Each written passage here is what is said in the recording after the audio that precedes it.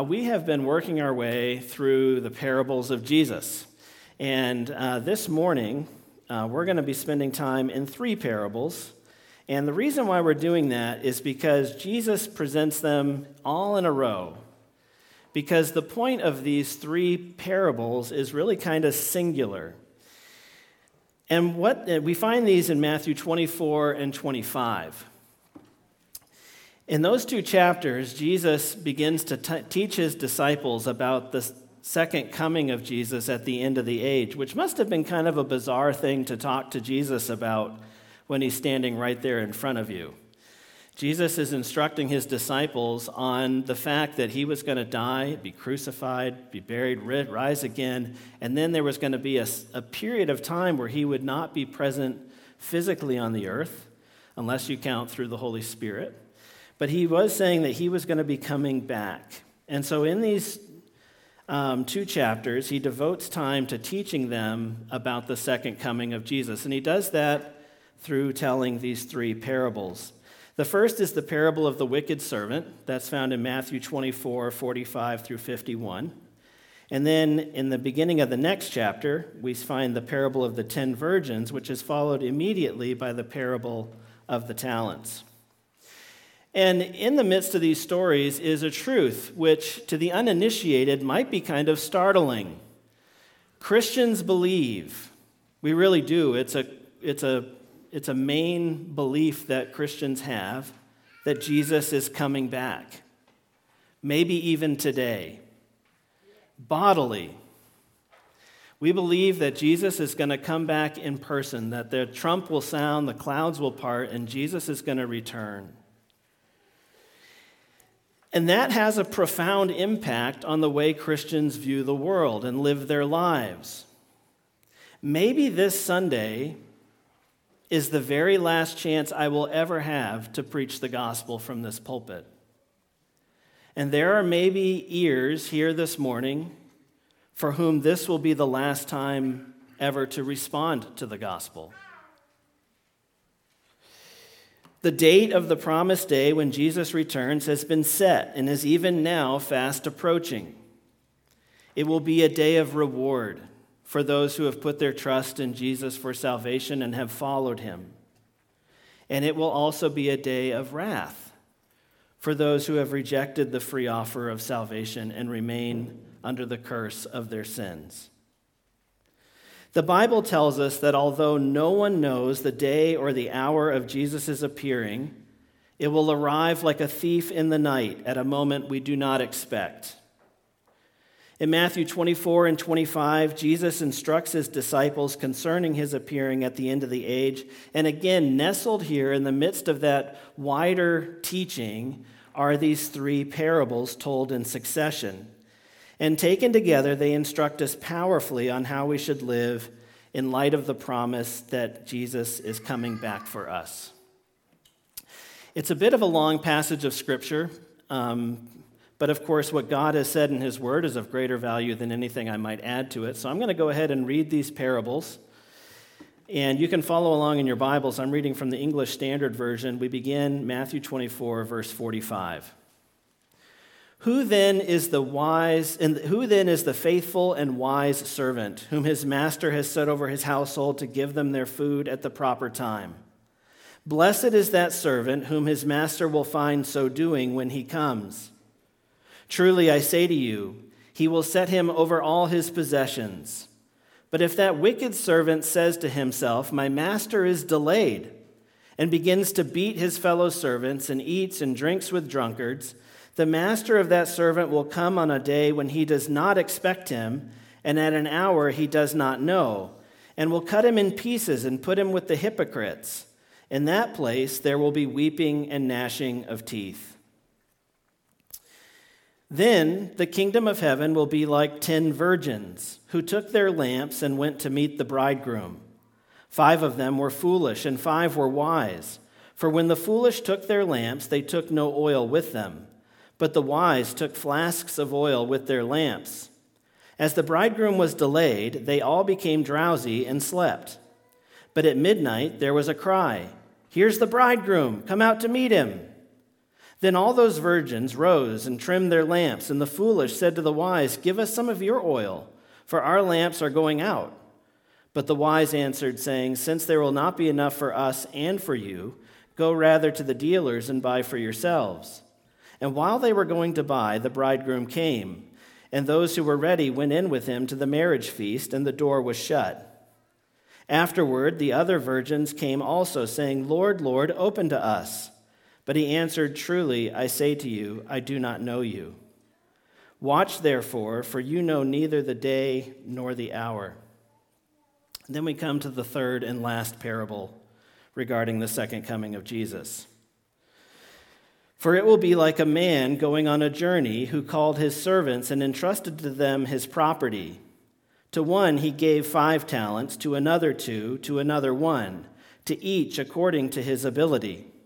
Then he went away. He who had received the 5 talents went at once and traded with them, and he made 5 talents more. So also he who had the 2 talents made 2 talents more. But he who had received the 1 talent went and dug in the ground and hid his master's money. Now after a long time the master of those servants came and settled accounts with them. And he who had received the 5 talents came forward, bringing 5 talents more, saying, 'Master, you delivered to me 5 talents. Here I have made 5 talents more.' His master said to him, 'Well done, good and faithful servant. You have been faithful over a little, I will set you over much. Enter into the joy of your master.' And he also who had the 2 talents came forward, saying, 'Master, you delivered to me 2 talents. Here I have made 2 talents more.' His master said to him, 'Well done, good and faithful servant. You have been faithful over a little, I will set you over much. Enter into the joy of your master.'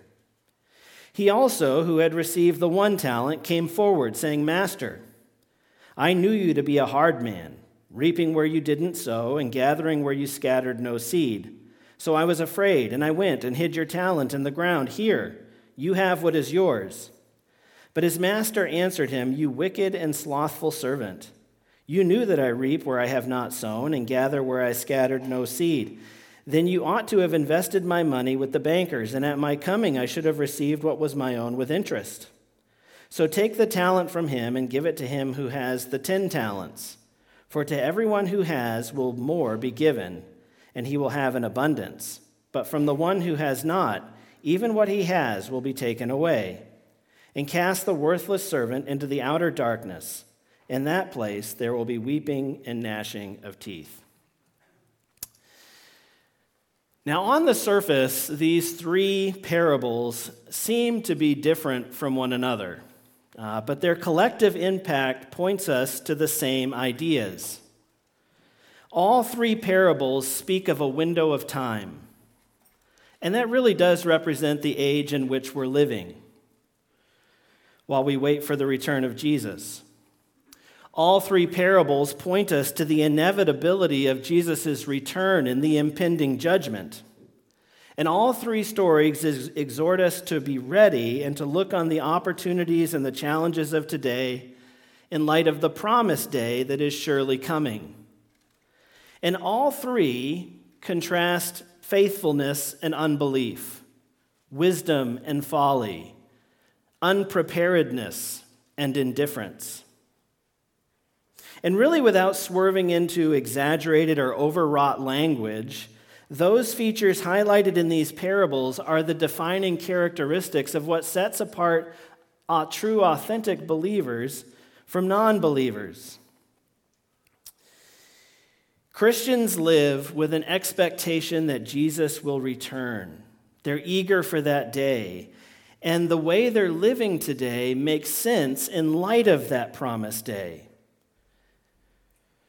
So these 3 parables, when combined, gives us one clear and powerful message. Mark 13, in a parallel passage, says, "Therefore stay awake, for you do not know when the master of the house will come, in the evening or at midnight or when the rooster crows or in the morning." You don't know. "Therefore, you also must be ready, for the Son of Man is coming at an hour you do not expect." So be ready, be faithful.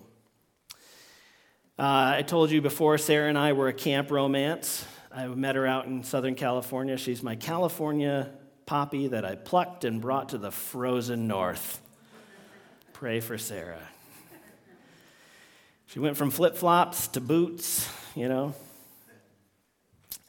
And but when we were first dating, I was living in Vermont. She was living in the Los Angeles area. We had this long-distance relationship for a span of many years. I thought about bringing the big box full of our letters. It would have been a very impressive visual. But those letters were written in a time between, as it were. Not to make Jesus' story about Sarah's and my story, and it's a very poor analogy. But when I think back to those times, I had this time where Sarah and I fell in love and we started dating and we were together. And then a long span of years where I had the memory of that and the joyous, hope-filled anticipation of when we would be back together.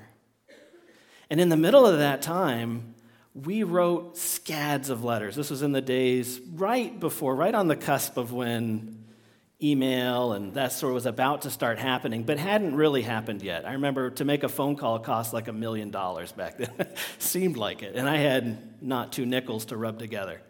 So we'd buy calling cards, that kind of thing. We'd write letters. But church, we're living in the days between the 2 comings of Jesus. And the Christian life is marked always by looking back and looking forward. Consider Titus 2:11 through 14. Look at how the flow of this passage goes. For the grace of God has appeared, bringing salvation for all people. Now that sentence is backward looking. It's looking back to the grace of God that brings salvation, and it's appearing in the world, that being Jesus when he came. And then it goes on to say, training us to renounce ungodliness and worldly passions and to live self-controlled, upright, and godly lives in the present age. The present age, that's today. So we look backward. That powerfully informs how we live in the present. And then the next verse, waiting for our blessed hope, the appearing of the glory of our great God and Savior Jesus Christ, who gave himself for us to redeem us from all lawlessness and to purify for himself a people for his own possession who are zealous for good works. In that short span of verses, we see this thing that happens so often in the Christian life. We look back at the example of Jesus that informs how we live in the present, and how we live in the present is also forward-looking to this coming day of reward. I think it would be fair to say on the basis of passages like this that the incentive and power to live the Christian life comes from 2 directions. It comes from looking back with gratitude at the first coming of Jesus, and it comes from looking forward with hope to the glory of God that will appear at the second coming when we enter into the fullness of all that's been promised to us. So it's looking back to Jesus, whose words and example, his life and ministry are faithfully recorded for us in our Bibles.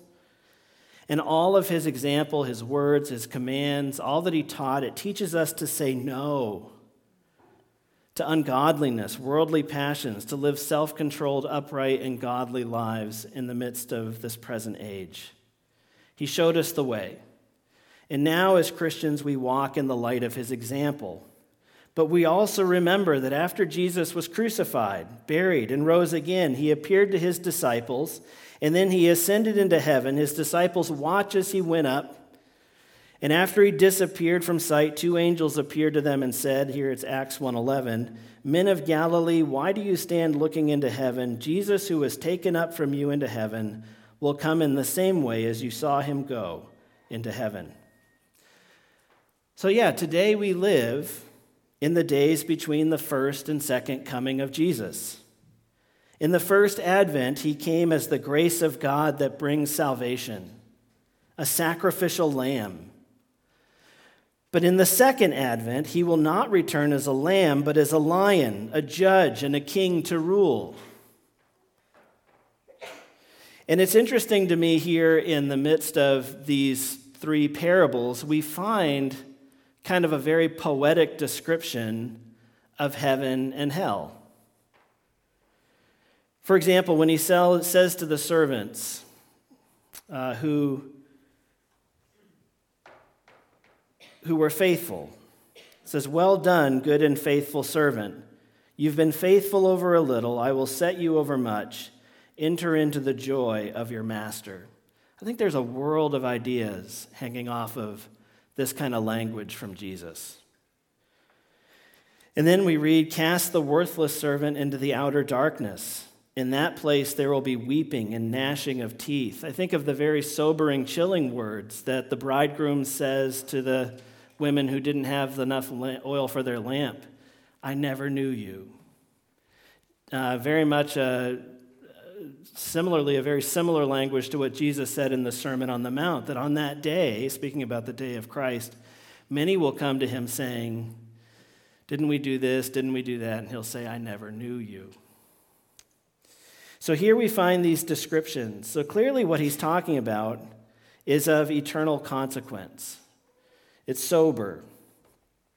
Now, I think having this eternal perspective, this perspective on the coming of Jesus at the end of the age, many things benefit the Christian from having this kind of focus. One, knowing that Jesus is coming back encourages us to endure suffering in this life. And we see this in these three parables. For example, in John 16:22, it says, "So also you have sorrow now, but I will see you again, and your hearts will rejoice, and no one will take your joy from you." In 2 Corinthians 4:17, we read, "For this light momentary affliction is preparing for us an eternal weight of glory beyond all comparison." So I think this is one thing to keep in mind. One of the I was just talking about this with my friend Jay Ellis in our time of prayer here this morning. One of the great benefits of suffering is that it pulls back the curtain and reveals this world for what it is. I think coming up as a younger person, I didn't long for Jesus' return the way that I should. And one, that was a failure of imagination on my part. One, as I just couldn't quite conceive of how excellent that would be. Maybe I still can't. I still struggle in my mind to apprehend how glorious and excellent will be the kingdom those pleasures at the right hand of God that we enter into. The other thing, though, and Jay and I were talking about this morning, was I couldn't see that, but I also didn't yet see this world for what it was. I didn't see this world as clearly as I should. And over the years, God has disabused me of the rosy view I had of the world. And one of the ways he's accomplished that has been through the gracious gift of allowing suffering to enter my life, so that I might long for the coming world. I might long for the return of the King. So one thing that having a knowledge of the soon return of Jesus is it helps us endure suffering. It also encourages us to reject sin. There is a strong pull on all of our hearts this morning towards the things of this world. That's just a truth that maybe I can't speak for other people, but as I observe the world, as I observe my own inner world, there is a strong pull towards sin. And the knowledge that Jesus is coming back helps me say no. James 5:9 says, "Do not grumble against one another, brothers, so that you may not be judged. Behold, the judge is standing at the door." 2 Peter 3, we read these words, "Since everything will be destroyed in this way, what kind of people ought you to be? You ought to live holy and godly lives as you look forward to the day of God and speed its coming. Therefore, beloved, since you are waiting for these, be diligent to be found by him without spot or blemish and at peace. You therefore, beloved, knowing this beforehand, take care that you are not carried away with the error of lawless people and lose your own stability." So we know this beforehand. Don't get carried away. I told you Sarah and I had a long-distance relationship. When I first went out to Camp Maranatha for the summer, I had two roommates. One of them, his name was Glenn. And Glenn had a girlfriend named Sarah at the time. I probably shouldn't tell this story. Okay, is Glenn in the hall today? Okay, good, we're all right. But while we were working on staff, Glenn started dating another girl. And the night before Sarah came up to camp, he kept us up all night long going, guys, I have a problem. I'm dating this one girl, but my girlfriend from back home is coming up tomorrow. What am I going to do? And I thought, well, I'll swoop in and take your girlfriend. No, that's not what happened. But many people are living like this, right? They, at least with lip service, they say, Jesus is my Lord. He's my king. I'm living for him. But then they say to themselves, that day is delayed, it's not coming, and essentially they start dating the world. They enter into this full-blown love affair with the world. And if they knew the day or the hour, they would, of course, change. But it's a time of testing as well. And the last thing that the knowledge of the return of Jesus does is it encourages us to make the most of these days. James 5:7-8, speaking about the second coming of Jesus, says this, "Be patient then, brothers, until the Lord's coming. See how the farmer waits for the land to yield its valuable crop, and how patient he is for the autumn and spring rains. You too be patient and stand firm, because the Lord's coming is near." What these three parables inform us is to make good use of the time. You know, in the parable of the talents, when the master gives to the one the 5 talents, to the one the 2 talents, and to the one talent, he leaves for an indefinite period of time. They don't know how long he's going to be gone. But did you notice in the text, it says of the ones with 5 talents and 2 talents that they went immediately and started to work towards getting a return on that investment. In other words, they didn't say, well, hey, let's wait. Let's put this off, let's procrastinate. That's probably what I would do. They go right to work immediately because they didn't know.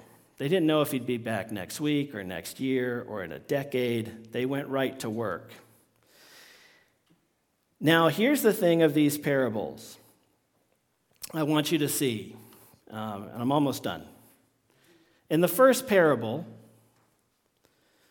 the one where the servant says to himself, my master is delayed. And then he goes on to beat up the other servants, and he's partying. In that parable, Jesus is showing us the folly of thinking that the Lord will not return soon. There is a certain kind of folly that says Jesus isn't coming back anytime soon. And then the second parable, the one where we have the 10 virgins, but 5 didn't bring enough oil for their lamps, well, that shows us the folly of presuming that it will be soon. The problem with the servant in the first parable and the 5 foolish virgins in the second parable is that they thought they knew when the Lord would return. The first parable, he thought it's way off in the future. The second one, he thought, well, it's going to happen right quick, for sure. And both are presumptuous. Jesus is careful to tell his disciples that nobody knows the day or the hour. Those who presume that the Lord's coming is a long ways off might think, while the cat's away, the mice will play. And those who think that the Lord's return will be very soon may not cultivate the endurance and patience necessary to follow Jesus faithfully over the span of decades. And that's really needed. Very often, I'm very struck by the prayer in Colossians, where he prays for the Colossian church that they'd be strengthened with all power according to God's glorious might, that they might have great endurance and patience. We need endurance and patience for a long haul kind of a thing. And so I think the second lesson is surprising. I think we all intuitively grasp the first scenario, where if we think it's going to be a long time, and then we start to live like he's not coming back, well, then we'll be caught. But the second one is also presumptuous. There are some people who have not cultivated that endurance and patience in the Christian life. They don't maintain disciplines for a long-term thriving in the faith. The third parable, though, the one about the talents, serves to illustrate the importance of remaining faithful regardless of when the Lord returns. Some things have been entrusted to us to steward while the master is away. We're all gifted in various ways. Emile Zola, the artist, said, "The artist is nothing without the gift, but the gift is nothing without hard work." And of course, that's true. So the first parable commends the virtue of expectantly waiting for Jesus' return. The second parable is a lesson about waiting for him with endurance and patience. And the third is a reminder that we must keep diligently working while we wait for his appearing. Galatians 6:9-10 says, "And let us not grow weary of doing good, for in due season we will reap, if we do not give up. So then, as we have opportunity, let us do good to everyone, and especially to those who are of the household of faith." And my prayer is that when Jesus comes back, he would find State Road actively working to bring in a harvest in these last days. And I just want to encourage you, State Road, that is my understanding of who you are as a people today. I don't think that can be said for anybody all the time. But I want to just acknowledge together in our family meeting here this Sunday morning that I think what God has put together here in our church is really special. And it's unique in some ways to my experience growing up in churches. We have a fellowship here that I feel like in the main really means it. It's a real blessing to serve here as pastor. I compare notes with a lot of other pastors, and really there's just an incredible spirit of service here. People serve in many diverse and varied ways, and have been really impressed. And then sometimes we credit that to the county work ethic. I don't think so. It's a movement of the Spirit, maybe helped by the county work ethic. But I would just say this. A pastor I once heard to said that an unguarded strength is a double weakness. And I think what God has brought about here in our midst, with so many people serving in different ways, is something that needs to be nurtured and invested one generation to the next. And so I just would encourage you to keep doing it. It says here, let us not grow weary of doing good. My concern for State Road is not so much that how am I going to get these people serving? Because many of you really are already. Is how can we keep these people to not grow weary in their good doing?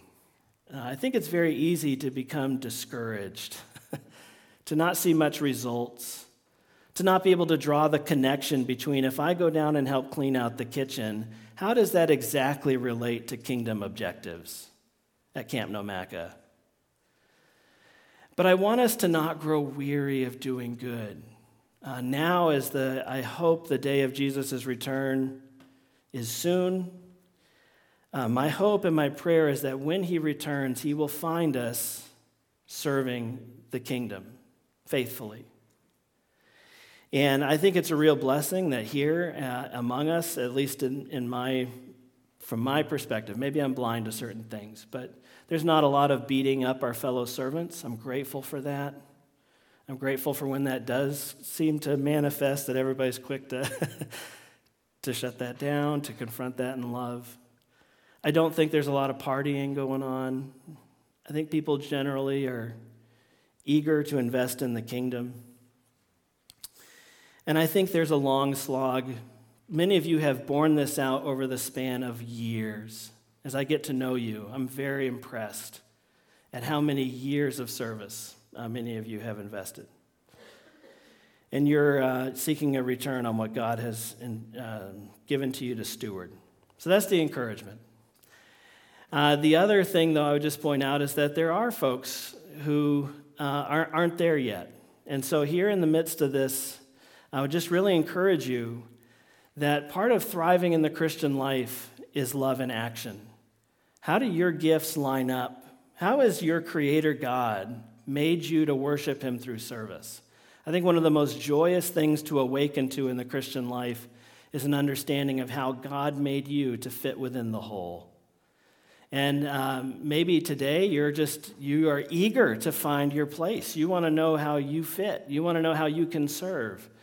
And talk to Pastor Andrew, our pastor of missional living. He would maybe have some helpful ways of pointing you towards finding your place where you fit. But just would encourage you that Jesus is coming back. And on that day, there are going to be people who have a way bigger pile of rewards than me, and I think I'll just have the ability to celebrate that. I'm so excited for His return. Looking forward to it. So that's the lesson for this morning out of God's Word. Jesus is coming back, and there is a folly in presuming it's a long ways off. There's a folly in presuming it will be soon enough that you don't need to invest in spiritual disciplines. And regardless of the time, whether it be short or long, we should be faithful to use what God has stewarded us in the midst of these days to make a gospel impact. Let's pray. Dear Heavenly Father, I do just want to thank you for State Road Advent Christian Church. I thank you for the believers that you've brought together here. And Father, I just have been blessed so much by the cheerful servants here in the midst. And Father, all the time you're drawing people here into the orbit of State Road, and they're learning about what it is to be a follower of Jesus. And Father, our living out of the Christian life is of course informed from these two directions. God, we look back at the amazing example of Jesus, the one who said He came not to be served, but to serve and to give His life a ransom for many. And of course, God, that informs how we live the Christian life here together at church, as a church family. And Father, we also are helped by looking forward to the promised day. Father, knowing that there is a day coming helps us live in the midst of these days in a way that's faithful, in a way that helps us to say no to the world. And so, Father, I pray, Lord, that you would constantly be drawing our attention in these two directions, back towards the grace of God that appeared in Jesus, and also forward, God, to looking to the second coming. And God, as in the days that you have for us, whether they be short or many, Father, I pray that we would use them well for your glory and for the advance of the kingdom. In Jesus' name, amen.